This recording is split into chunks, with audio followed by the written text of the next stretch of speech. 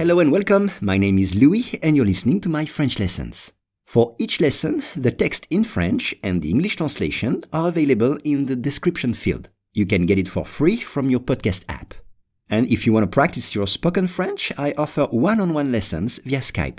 For more info, please contact me at logokala, Logokala @hotmail.com. Today's lesson is plus tôt. Aller au lit plus tôt protège les adolescents contre la dépression et les idées suicidaires. Once again, aller au lit plus tôt protège les adolescents contre la dépression et les idées suicidaires. On commence avec aller. Aller, c'est bien sûr to go, of course, to go, aller. Exemple, je vais à l'école tous les matins. Je vais à l'école tous les matins. Ou bien, le mercredi, j'aime aller au cinéma. Le mercredi, j'aime aller au cinéma. Mais là, c'est aller au lit. Aller au lit, going to bed. Aller au lit. Exemple, ma fille va au lit tous les soirs à 8h30. Ma fille va au lit tous les soirs à 8h30.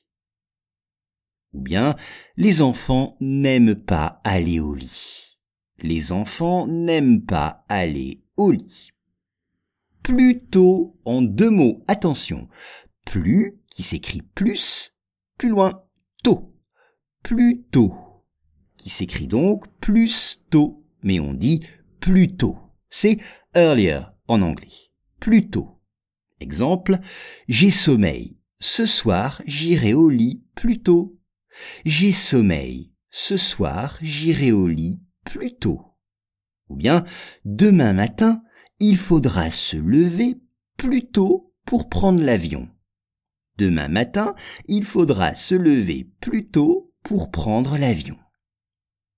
Protéger, c'est le verbe protéger, ER. Protéger. To protect en anglais. Exemple, un garde du corps protège une star. Un garde du corps protège une star. Un garde du corps, c'est a bodyguard. Un garde du corps protège une star. Un adolescent. Un adolescent. Regardez bien l'orthographe dans le texte. Un adolescent, a teenager en anglais. Exemple, 14 ans, un garçon est un adolescent. À 14 ans, un garçon est un adolescent. Contre. Contre, c'est against. Contre.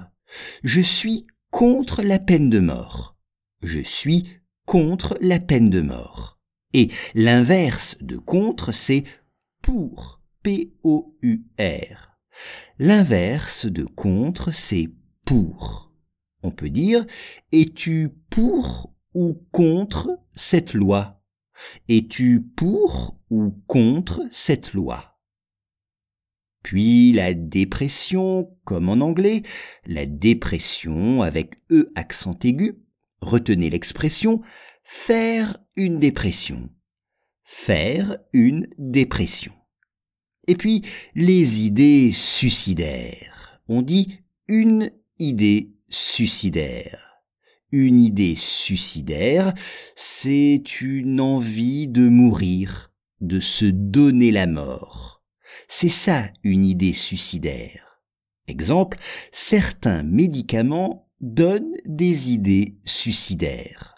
Certains médicaments donnent des idées suicidaires.